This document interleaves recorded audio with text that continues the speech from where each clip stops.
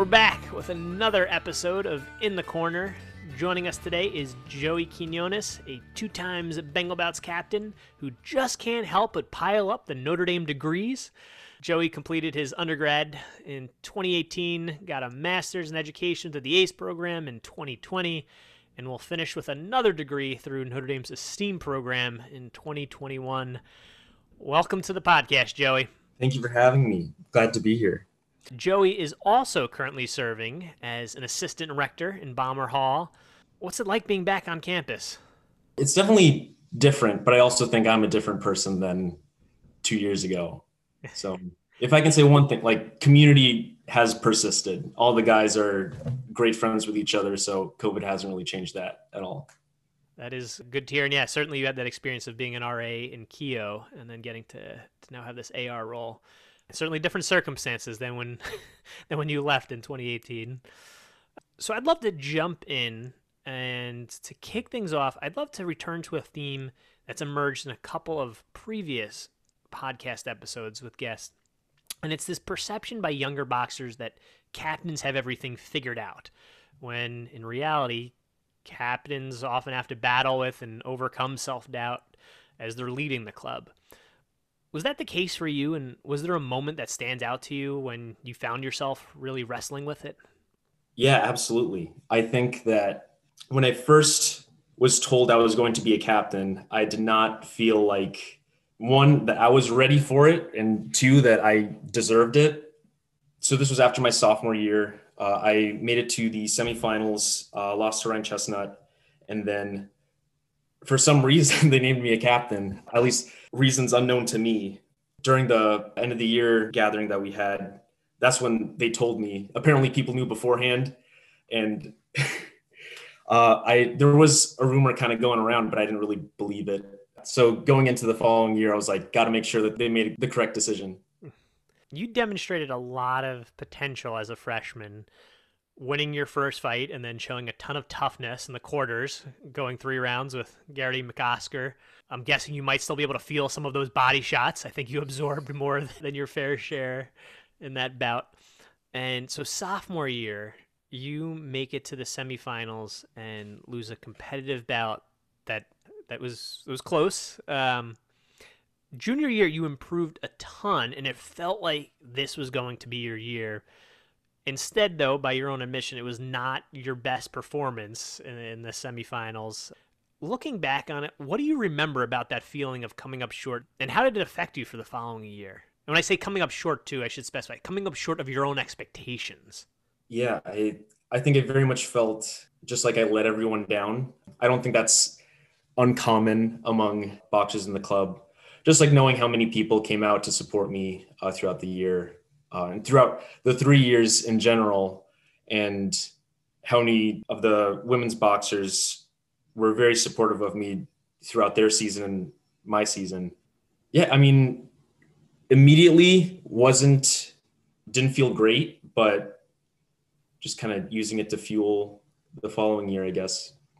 That was the first bout that I was participating in, but then I had 3 others that I was cornering for, and all 3 lost. So it was like, as much as I'd like to think that it was all about me that day, it was very much like kind of a team loss for quite a bit of it. It was really, really close bout between all 3, honestly, like between Danny and Jack and Aaron and Montana and Cam and Jack Ryan. Yeah, kind of crummy day, but we persist.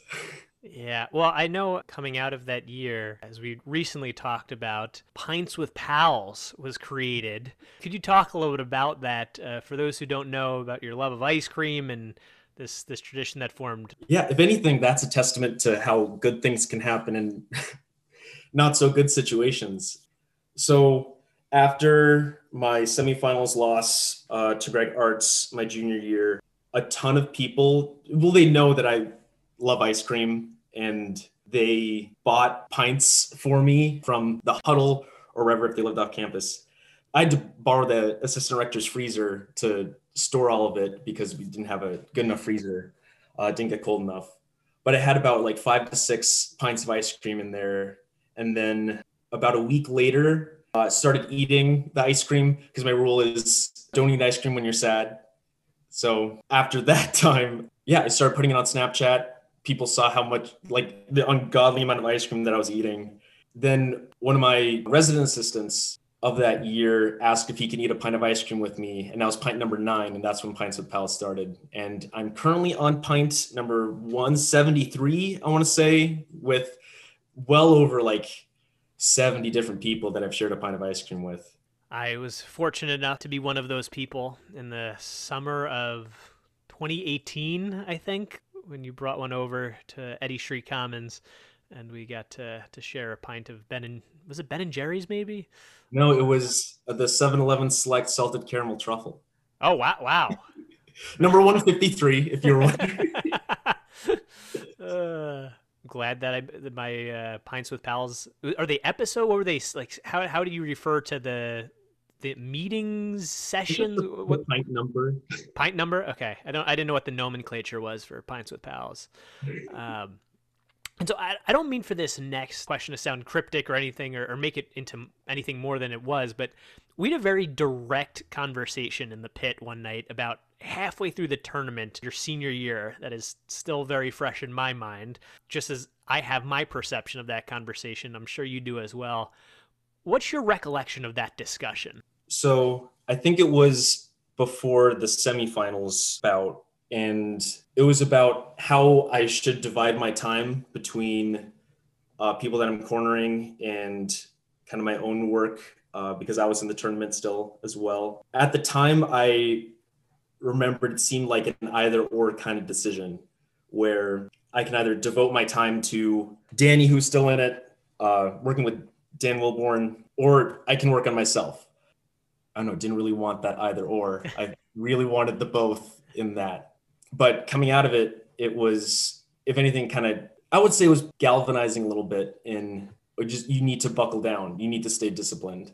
Like if you want both, make sure you get both. Yeah, I mean, no secret, you're one of my favorite boxers who I've gotten to work with.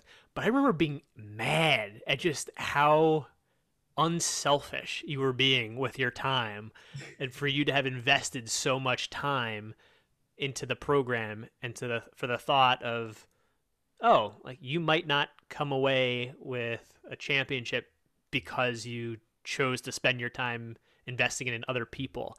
I was like, gosh, like stop stop being so selfless. Prioritize yourself for once. And and recognize like one of the reasons why I've always enjoyed working with you and just enjoy your company as a person is because you've got a good heart and a heart for others. But I was like, gosh, man, like you need to prioritize yourself. Otherwise, we're gonna be having the conversation about, oh, what if? And I don't want to have that conversation anymore. Well, I feel like conversely, I wouldn't want to have the what if for people that I'm cornering for. So I wasn't cornering for them. I didn't care. No, that's makes sense. I care. I mean, that was for me very much like I cared more about your success than other people's, and I was like, gosh, like I want you to care more about your success than you care about other people's success. Knowing that you had given so much of your time to the club and to other boxers, and we can talk about that a little bit more later, but that was something where I was just like, gosh, like this would be so much easier if Joey was just a little bit less kind.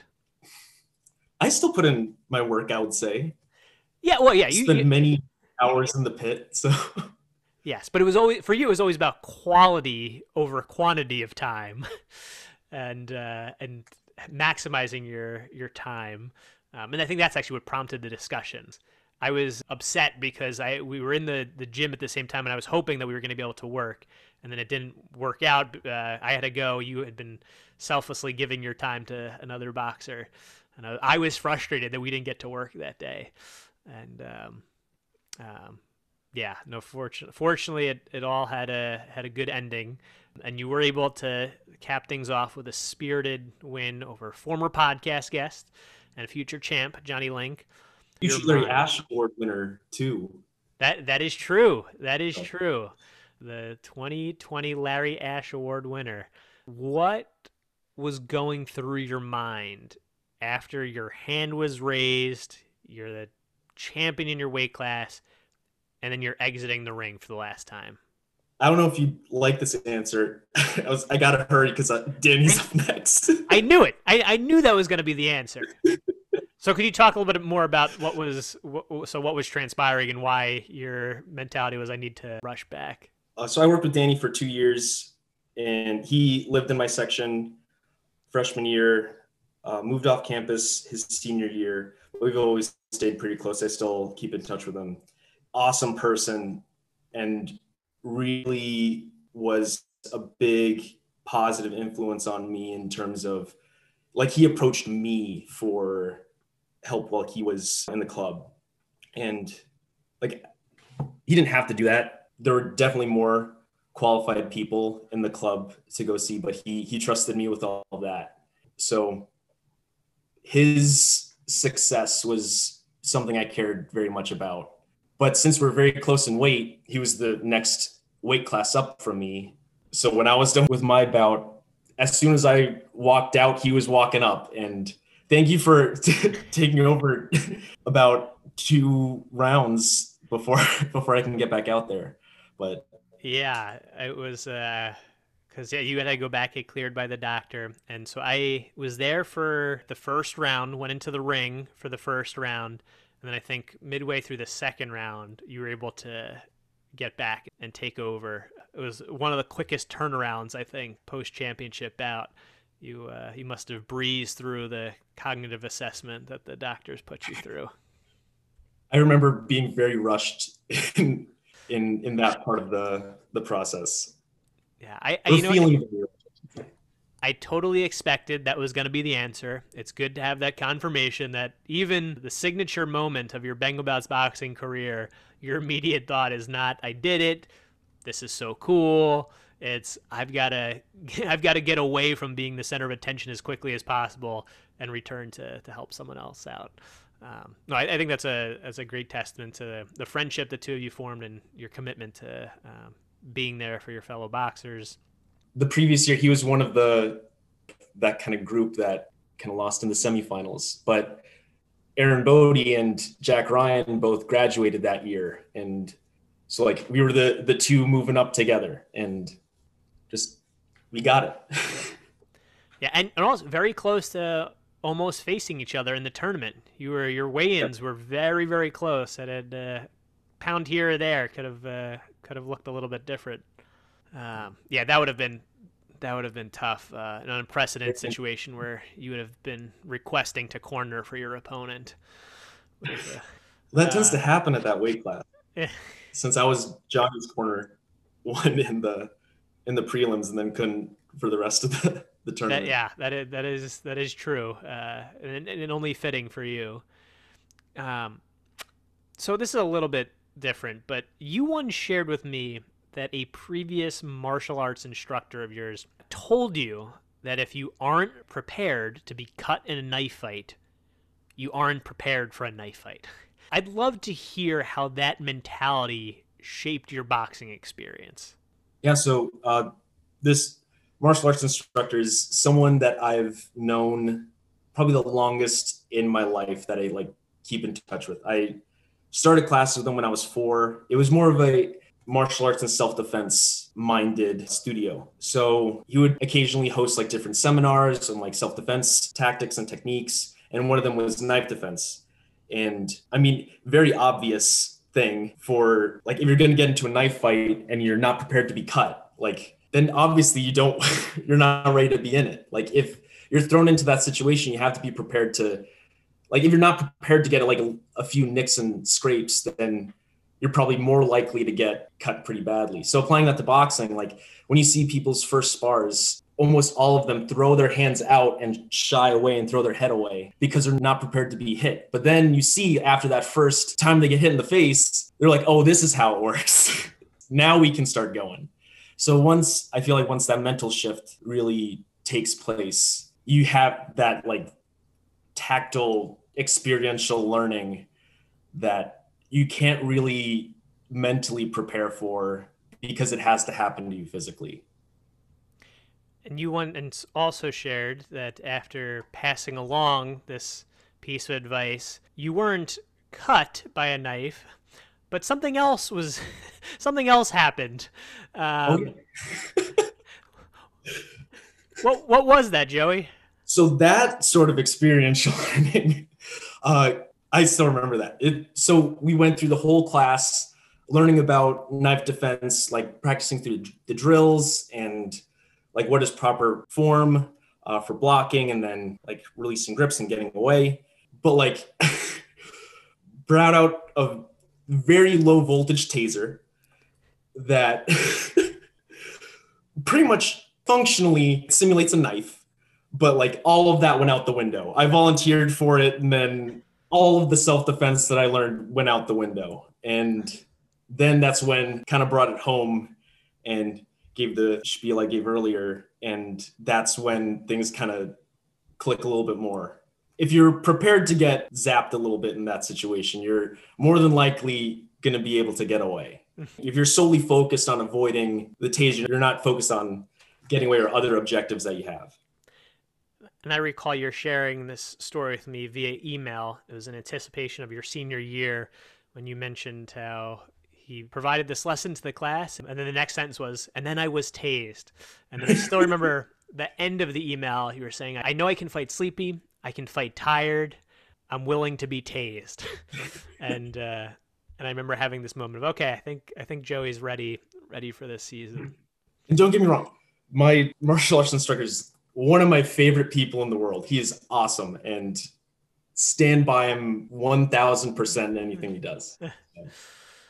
Well, clearly it's been a meaningful lesson for you, and one that, as you put it in that last response, that sometimes by focusing so much on the thing that we don't want to have happen, it can increase the chances that it does happen. But instead, if we stay calm and focus on implementing what we were taught, our chances of success are a bit higher. Yeah, like a self-fulfilling prophecy, or what you resist persists kind of mentality. So we're going to transition to one of your favorite segments of the podcast episode, the hot seat. And so I've got some questions lined up for you, and we will see how quickly we can get through these. And we will begin with favorite flavor of ice cream. It depends on the day. I'll pivot to the most underrated one is probably Ben & Jerry's Milk and Cookies. More people need to eat that one. Favorite tradition of your undergrad dorm, Keo Hall? The chariot race. It's an incredible time. And I will say, black raspberry chocolate chip from Grader's is probably my favorite ice cream. By and large, like any day. Okay. Toughest thing about being a teacher? Ooh.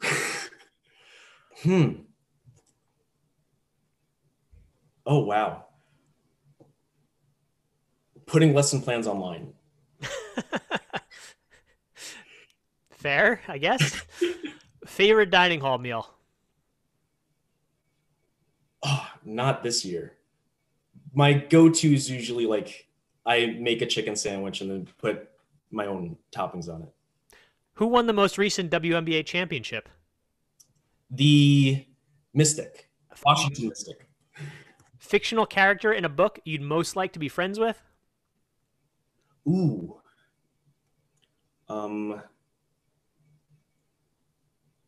Jamie Fraser from Outlander. And final question, how many short stack pancakes could you eat in one sitting? One sitting. I think I can, let's say 16. I think I'm pretty confident on 16. Wow. All right, Joe, you're off the hot seat. Like, I don't need to get up. I think that's fair. I think in terms of mass, I can get 16. Okay. If only I could see the mental calculations that were going on as you were trying to arrive at that answer. I have a feeling that 16 is probably a pretty darn accurate assessment from you. Well, that was going to be one of the punishments for my college friends fantasy football league last year before COVID hit. But then, so like just mentally preparing for those is a good time. It was the IHOP challenge. Like you stay in an IHOP for 24 hours, but you knock out an hour for every pancake you eat. Yes, I remember hearing all about this. So if the sitting is 8 hours, I can get 16 done. Okay. 2 an hour. uh, we touched on this a bit earlier, but you very much have a servant's heart. And I think that's been exemplified in a variety of ways. One of them was you're going to Bangladesh before your junior year for the ISSLP. I'd love to hear a little bit about your experience in Bangladesh and how that shaped you and transformed your relationship with the club. So once everything stopped being theoretical, it kind of improves your focus a little bit on what you want to do. And I think that by the end of that trip, all of us decided that the more people we can get participating in the tournament, get that $500 minimum requirement, that's how we do our best to give back to people that have given us so much. Like going into the trip in general is just like, oh, we're going to help out, we're going to teach English, we were awful teachers. We didn't speak the native language. But like, I mean, learning more about teaching now, it's like more than half of it is showing up every day, caring for them. And I remember that one of the things I severely disagreed with one of the pastors on was when they cancel summer classes. And his reasoning was, you can lead a horse to water, but you can't make it drink. I thought, you definitely can. But then becoming a teacher, you definitely can't. You definitely cannot. You can lead them to water as much as you can, and that's the job. But they kind of choose their learning on that. So that was more on the teaching side. But I guess on the mission side of it, like learning names of the people that were there is like that changes your world view a little bit, because it's no longer like throwing your money out there. It's, I'm giving to Ruth, I'm giving to Leslie, I'm giving to all the Holy Cross priests that are over there that are doing such good work with the minority population in like the tribal populations in Bangladesh, that they make up. Like if it's going to be a fair distribution in any sort of like representative government, they're not going to get much representation because they're not a big percentage of the population. So what they do is they like provide good education, so that way like that's their vehicle into a more prosperous life for them and their children. You are also quite the servant for the women's program. One thing that's come up a couple times in the podcast episodes is this really strong relationship that's developed between the men's and women's programs.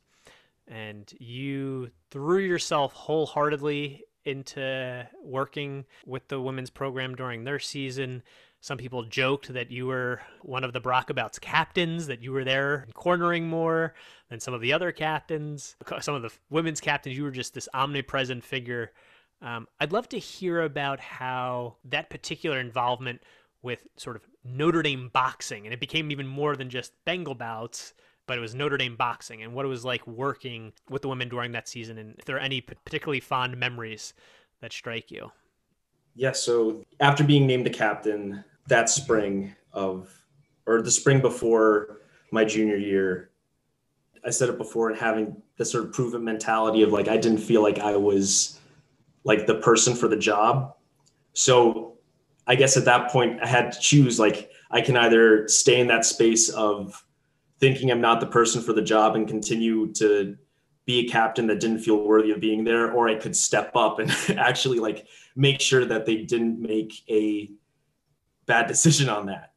Because there were other like champions even that like weren't named junior captains, but I mean they chose me for it, so I wanted to make sure that I was exceeding their expectations of what they thought I could bring.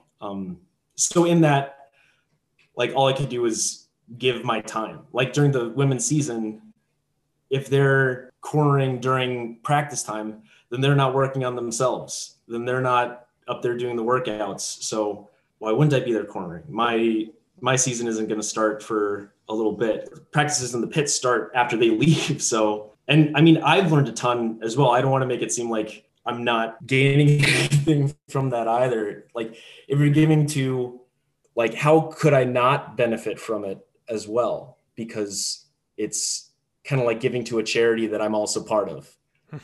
So like the better that I can give myself, the more boxing acumen everyone's going to have, so that when they're cornering for us, they can defend more things to say, or like, and I'm also like in mitt work or any sort of advice that I give, I'm drawing upon so many other people's knowledge as well. Like you, Mr. Frack, who's my martial arts instructor, like everything I hear, like watching fights on TV, things like that. It's everyone's lifting each other up. So I wouldn't say as much as like I'm giving all of myself, because like I'm gaining so much from everyone too. Yeah, well, you were everywhere and anywhere during that season, and it was clear just how much it meant to the captains that you were giving so generously of your time and inserting yourself in investing yourself in their boxing journeys. And I think that was reflected in the number of times that Barack About's boxers asked you to corner for them, which to that Well, point they're was incredible people. So they're just awesome people just to know, like not in a boxing context, but just see that how much they get out of it. Like, why wouldn't I put so much time into it? Like the dividends, like if you're talking about like return on investment, like of course that's absolutely there. uh, on the topic of being named a captain. One thing I realized was that when you were named a captain going into junior year, so too were you having that experience with a close friend of yours who was being named a junior captain, Pat Gordon. You and Pat started boxing together freshman year, both in the program, both in Keogh Hall, both became RAs in Keogh Hall, both two times captains. What was that like? That friendship, I guess, and being able to do that with someone who's in such close proximity to you, and you kind of running in these at first parallel paths, but then ones that became so closely connected. Where I think a lot of times boxers associated, like, oh yeah, Pat and Joey. What was that experience like being able to go through that with a good friend? It would be completely different if you weren't there. So it's because having someone to like, forgive the pun, but we don't pull punches with each other. We trust each other enough to kind of say it as it is, and we talk shop a ton. I've learned a ton from Pat. He has extremely high boxing IQ. So it's, I don't know, we spent a ton of time together over the past like sophomore, junior, senior year. So I didn't know him until sophomore year. I was living in 2B, he was in 3A in Keogh. And like I would hear about this other boxer in the dorm named Pat, but also not named Pat. And like it would just be like, oh yeah, this other person boxes. But we didn't have classes together or anything like that. Then sophomore year, I moved up to 3A and then got to know that whole group and still keep in touch with them to this day. They're awesome. Just to clarify, when you say that other boxer named Pat but not named Pat, what do you mean by that? His name's not Pat. His name's Thomas. uh, Thomas Patrick Gordon the fourth. Um, so, final question, and one that I think a lot of current boxers might be really interested in. In light of all of the research that you have done about training and sports performance, if you take everything that you've learned, how would you go back and adapt your Bengal Bouch training if you were able to do it all over again? I think it's very easy to have the idea that you can separate the physical and mental side of things or like compartmentalize them into different spheres. But I think the higher level you get, the more they overlap and the more you're able to allow those things to coexist and not really interfere with each other, like the better results you'll get. I say this because I am a huge victim of the paralysis by analysis phenomenon, where when you're thinking about things too often, you can't react in time. And it's an interesting so one of the books that I've read since then is called The Inner Game of Tennis. And it's about tennis, but also not about tennis. It uses like tennis as a vehicle to talk about different sports performance tips.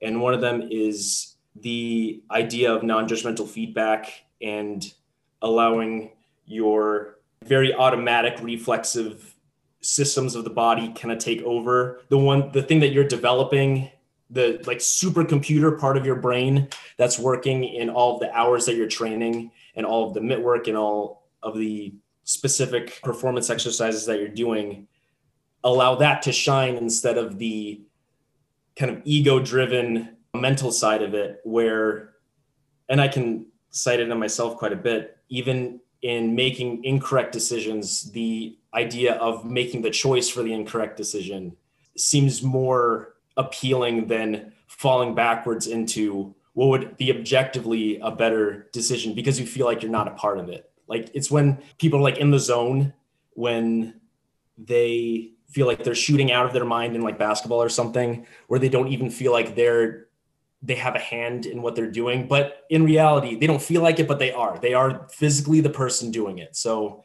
I think trying to make moves to be less ego driven in my own boxing would probably be the way I would try to, but also the experiences that you have of it they lead to that conclusion.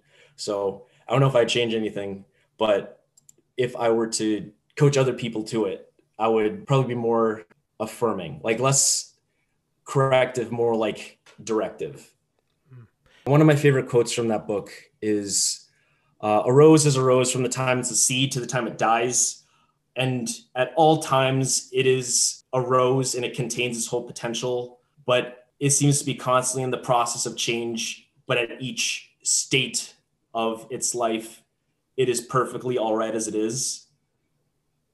And I think I really like that because it's saying even if you're not like where you feel like you should be, you're still perfectly fine where you are because that is where you are and you're valuable as a person. I'm pretty sure that Pete Carroll is a big advocate of that book, The Inner Game of Tennis. Mm-hmm. I'm pretty sure I've heard that before. I was really hoping that the one thing you would go back and do differently is get more than 3 hours of sleep. But Oh, probably that as well. I'll probably spar more too. uh, yeah, you were notorious for the hours that you would keep were not necessarily conducive to optimal athletic performance, but which makes your accomplishments all the more impressive. It, but I don't want to make it seem like if other people are listening to this and they don't sleep, go to bed. There's much, just because it's been done doesn't mean it's the best way to do it. Concur. Go to sleep. It catches up with you, Uh, honestly. so you know the podcast well enough to know that we always conclude with the final round. Two shout outs to individuals or groups of people who were important parts of your Bengal Bouch journey. Yeah. First one is definitely Mr. Frack. We've referenced him a few times today. And every winter break, I would go back and work with him, just learning a ton of like the physical and mental side of it and just like staying busy during winter breaks. But also like every time I'm home, I make it a point to see him because he's, apart from my parents, probably the most influential person in my life. That's really cool. And the second one, surprise, surprise, it's you. You've been to every one of my, you've been in my corner every step of the way. And probably the most of my Notre Dame experience, you and many Gelchins have been the most influential on me and had a hand in such positive change through my life. And I mean, I've told other people this. It's, I'm forever grateful for being able to have you in my life. Well, that means the world to me, Joey, and the feeling is absolutely mutual. I still remember your freshman year where I questioned whether you had made a vow of silence. I don't know that I heard you speak much more than a word or two, apart from asking if I could hold mitts. And then to see the ways in which you threw yourself onto the program, the way in which you occupied such a critical leadership position, the way you grew throughout those 4 years in the club and then certainly on campus throwing yourself into not just Bengal bouts, not just Baraka bouts, not just N Division, not just Keo Hall, just kind of finding more and more things to throw yourself into wholeheartedly was, I think, a great example of how people can make the most of their time at Notre Dame. So the feeling's absolutely mutual, buddy. We have reached the end of another episode. Thanks so much for making time. Joey, thanks so much for carving out time to chat today. It's always a pleasure, and really grateful for your sharing your Bengal Bouts experience with our audience. Absolutely. Thank you for asking me to be on this. I'm a big fan of it, so it's weird being on the other side. Yeah, we'll see if I get the text after the episode with some feedback from you this time on your own episode. This is probably the one episode I won't watch. And by watch, I presume you mean listen. Yes, listen on. Thanks for being here, Joey. Thanks everyone listening. Until next time, have a great day. He is the boxer. He knows no peaceful sleep to